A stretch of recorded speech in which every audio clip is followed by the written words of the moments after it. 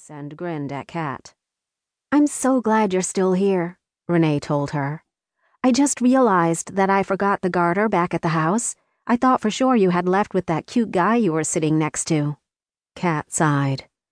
"I can grab it on my way to the reception." "What about Brian?" Renee grinned. "You meeting him at the reception?" No." Kat glanced away. "What? Why not?" Renee asked. "He said I wasn't his type." Kat shrugged. "He said I looked like a nice girl, but that I wasn't what he was looking for." "Oh." Renee looked thoughtful for a moment. "I could see that." Kat blinked twice. "What do you mean?" She managed to keep the offense out of her voice at least a little bit. Renee had the tendency to be a bit blunt. "Okay, I'm telling you this as your friend," Renee said, taking a deep breath before continuing. "You're a good girl. You're a great friend, but you dress and act like a total goody two-shoes. If I were looking for a fling at a wedding..." "You wouldn't pick me," Kat finished for her. She wasn't sure why it stung so much to say the words. It wasn't that Kat didn't like fun, or that she didn't know how to let her hair down and have a good time. It was that she was usually the one making sure everyone else was okay. It was hard to dance on tables when she was usually in the bathroom holding a friend's hair out of the toilet or making sure that everyone had a sober ride home. "It's not a bad thing, Kat," Renee reminded her. "I love that I can always rely on you. You're the responsible one." "How'd he even know that, though?" Kat asked. Renee looked her over. "It's kind of obvious. I mean, look at what you're wearing." "What do you mean?"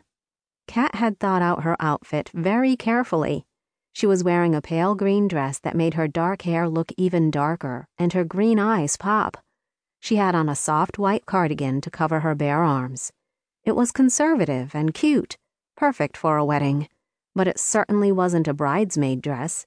She didn't want it to compete with the bridal party. "You have on a sweater that makes you look like a nun," Renee informed her. "Your hair is up in a business-only ponytail, and you have the most sensible shoes I've ever seen." "I brought different shoes for the reception," Kat said. "I just wanted to be able to run around the ceremony and not twist my ankle or anything." "See? Responsible," Renee said. "Take a look at Jennifer. I mean, right now she's wearing what I told her to wear, but she didn't bring a purse." Kat laughed. "That's crazy. There are no pockets in that dress. Where's her phone?" "Left cup." Kat looked her over. With a dress that fit her that tightly, she was kind of surprised that she couldn't see a square outline, but she had a lot going on in that area.